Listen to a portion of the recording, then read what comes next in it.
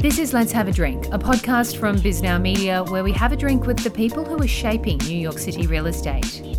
I'm Miriam Hall. I'm BizNow's New York reporter.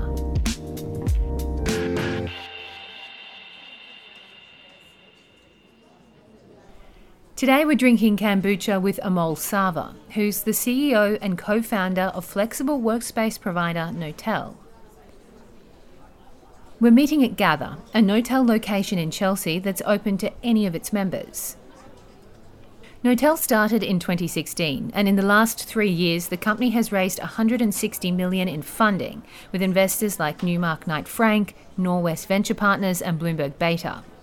In total, the company says it has 3 million square feet under management in 200 locations in New York, San Francisco, London, Berlin, LA, Brazil, and Paris. Thanks for having a drink with us. Delicious kombucha, no less. Before Knotel, Amol didn't have any experience in commercial real estate. He founded Virgin Mobile USA nearly 20 years ago now, and then Peak, which was an early smartphone in 2007. But his first startup experience was as an undergraduate at Columbia University in the 90s. I think the internet was already kind of a popular thing with people in high school age, college age at that time. People had like AOL, and they would chat on it the way perhaps now a high school student might be using Snapchat or Instagram stories or something. I started teaching myself how to do some stuff. And the things that we did when I was in college were not massively ambitious. They were just, like I made a website for the religion department. Me and some friends, we made a website for a pizza store, a Domino's Pizza on 103rd Street. And the guy was like, can you make it so people can order pizza off of this webpage? And we were like, yeah, I think so. And we figured out some way. And I think we made the first website for ordering pizza in the world for Domino's Pizza, which is like, that was kind of neat. We made CD-ROMs. People used to do that then. So yeah, and then we made like a Yelp type site. It was called Dining Guide. But we were college students and it was like 1995 and the whole thing was very amateur. And we didn't really have anybody to point us in the right direction of how to do it as a real sort of ambitious venture. Interesting, because you went and did your PhD in philosophy. Mm-hmm. Like, why not MBA in business, or was it because you didn't have someone to say, hey, you could do something on this? Well, the MBA thing is not. Yeah. Would not have been useful to. It still is not useful to anyone. I would not encourage any listener of this thing to get an MBA in any topic for any reason. But you know what I mean? Like, why do you not pursue business? Well, I was thinking about... Because you clearly liked making stuff. I was thinking about two things. So when I was finishing undergrad, I was thinking either I'll do the dominant thing that everybody else who is a high-achieving, nerdy student would do, or maybe I'll do this thing which is a less dominant but even more nerdy thing. Those are my two options. So high-achieving dominant strategy was go to Wall Street. Everybody used to go to Wall Street then. And so I interviewed at all these banks and I got offers from all these fancy places and I was like, cool. One of them I even agreed to join. And I got they sent me a signing bonus and stuff and I kept it in my drawer. And I didn't do anything with it as I waited because I had also applied to PhD programs. That was the nerdy, unpopular thing. Which bank was it? A bunch of them. Well, they got mad at me. It's called Lazard Frères. Okay. It was like a super fancy, very elite little clubby kind of bank. And I had chosen them because they were a bit more esoteric choice instead of like the Morgan Stanley, Goldman Sachs type places. And I was one of like 7 or 8 people they had hired that year. And I have the thing in my little drawer. And meanwhile, I was waiting for the mail to come because I had also, at the gentle prodding of some of my professors, applied to some PhD programs. And then I get the letter from this place, and I'm like, oh my God, I got to do it. So you decided you ditched the bank. Yeah, and I actually gave them the money back. I should have kept it. And I went instead to Stanford to do my philosophy PhD. I genuinely was excited that I was going to get to just work on philosophy for years. So what was the end game idea? Were you going to become a professor? I sort of had the casual thought, that maybe. I wasn't super committed to that as the only outcome. Within a month, I'm like, I'm not doing this. I'm definitely not going to become a professor. And it was an awesome experience. It was really good. I learned about teaching, I learned about philosophy, and in my spare time, and part of the reason why I even went to Palo Alto at all, was to just be closer to the headquarters of startups. So your first big company was Virgin Mobile. And then you created Peak, which was, I guess, like a kind of a cheaper version of the BlackBerry. Is that how you would describe it? Yeah, I mean, Virgin Mobile was a cheap cell phone. Peak was a cheap smartphone. Virgin Mobile was a cell phone in the days that most people didn't have them, mobile phones. In the year 2000, when we started Virgin Mobile, almost half of adults had mobile phones. And no young people did. Under age 18, almost no one had them. And so we thought, in the future, everyone will have a cell phone. What should we do? Let's make one that you can buy without having to sign a long-term contract. You can buy it in the store. And that turned out to be an okay idea. It was just copied from other markets. People had already been doing it in Europe in certain ways, and we modified it a bit, and we convinced Virgin to back it and Sprint. So you launched Peak in September 2008, which I believe is when... Notable, yeah. Yeah, like, so what was that like? It was a memorable occasion. The day that we launched, September 12th, 2008, was the day that we had this like amazing exclusive debut piece in the Times, and we're on CNBC, and we're just everywhere. You're feeling great, basically. It's amazing, yeah. And then I'm like tuning in to watch us on CNBC, and they're like showing the product, and this crawler going across the bottom of the screen is like, world ends, world ends, world ends, no. Run for hills. Lehman Brothers had just been, like they had failed. The heads of all the governments were retiring into these ministries to plan out what to do. It was a total disaster. So what happened? Like, how did you ride through that? Well, do you just grip on and say, because no one kind of knew what that was like back then? Yeah. Well, so the sort of mythology of startups is that it's going to be really hard and weird stuff's going to happen. And the mythology sometimes involves never give up, never give in, never ever surrender, like all this just like march. And so you take, if you start with that in mind, and often entrepreneurs do, the opposite advice, which you also always hear, pivot, change, move, roll with punches, it's hard to like decipher the right strategy to give an occasion. And here we had just launched. It was very difficult to emotionally and organizationally come to the conclusion that actually we should just abandon everything we had done, pull up the ladders, and just like sail to the next port. It's like what we probably should have done in retrospect, the most cold-blooded thing to have done would have been fire everybody. Stop supporting the product. Just cancel it. We might have spent, $7 million or something to have gotten to that point. Well, maybe we still had $5 million in the bank. We should have just stopped and quote unquote pivoted and done some completely radical kind of hibernation mode while we wait for a better window to come out. Going through something like that, how much do you think that impacts how you are now as, say, like a founder and as a CEO? Oh, yeah. That enlivened me to something that many founders never think about at all, which is the macro environment. So the macro economy, the macro environment. You never hear startups talk about it. They sort of assume that their new technology or their product or the way their customers are using this thing is such a powerful force that the interest rates or the price of oil couldn't possibly have anything to do with their lovely new business. In 2012, Indian internet company Bharti Softbank bought Peak. Amol then co-founded an app called Notable, which led to Knotel. The company has experienced a pretty swift rise. Last year, it bought Ahoy Berlin, a German co-working company, and earlier this year, it bought Paris-based co-working firm Deskio. The company says it added 1 million square feet in the first quarter of this year, and Amol thinks Knotel will eventually be bigger than co-working giant WeWork. You're very big on the fact that you're not a co-working company, though. Yeah. Can you break it down? Like, what is...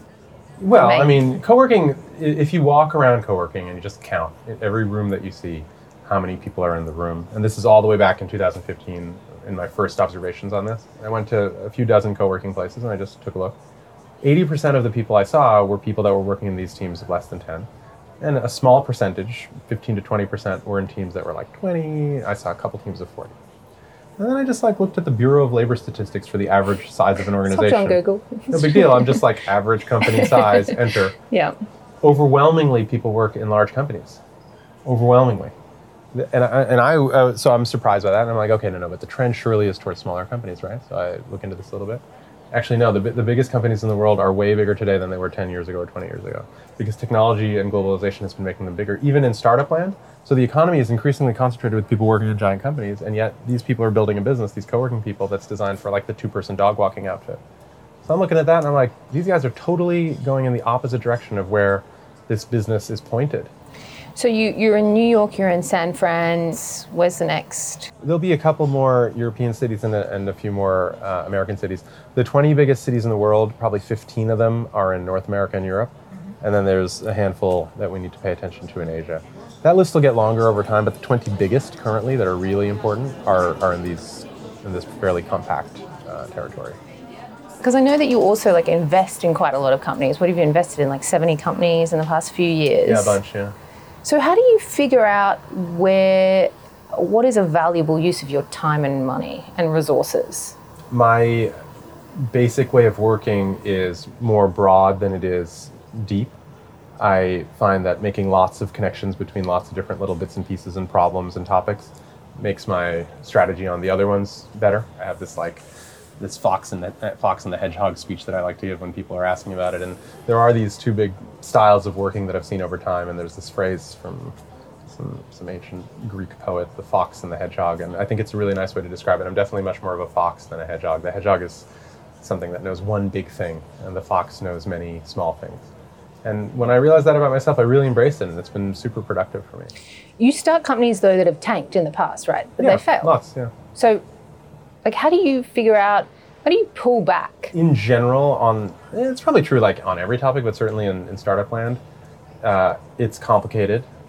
There's lots of advice, and for any type of advice or any recipe you get, the opposite is also there. For me, the process that makes it easy is because I have always lots of interest in lots of things that are on the boil. The ones that are just working really well, it's just easy to keep pushing those. Every ounce of effort offered there produces more outcome. And then on something that isn't working, you keep pushing, nothing's happening. And after a while you find, well, I guess I'm gonna have to shelve this thing. I guess I'm gonna have to leave it alone. I'm gonna have to move on.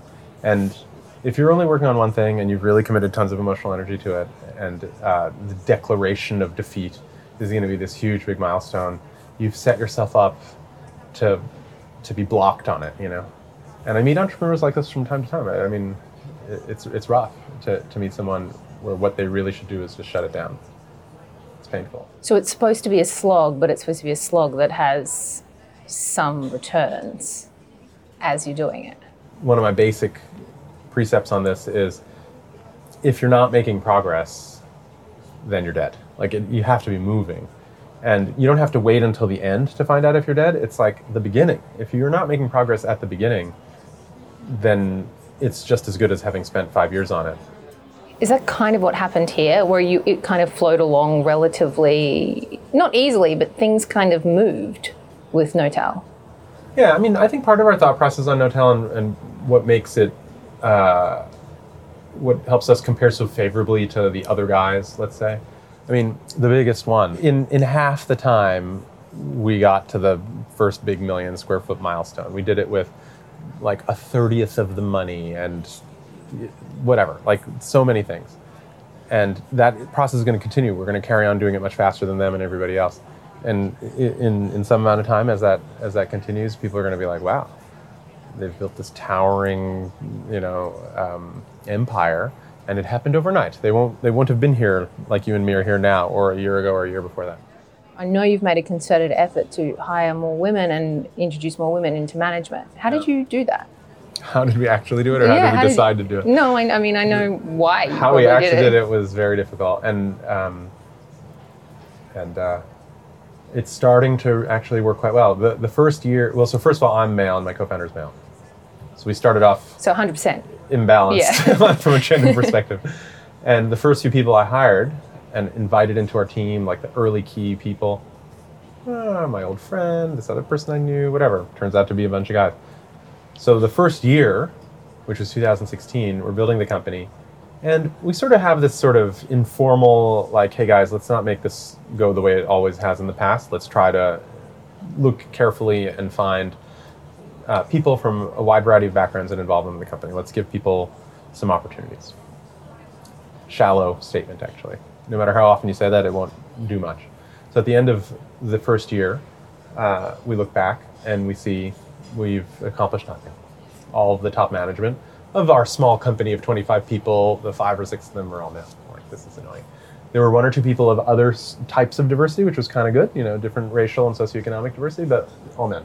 So I'm like, okay, colleagues, we're about to hire a head of HR, we have a people leader here.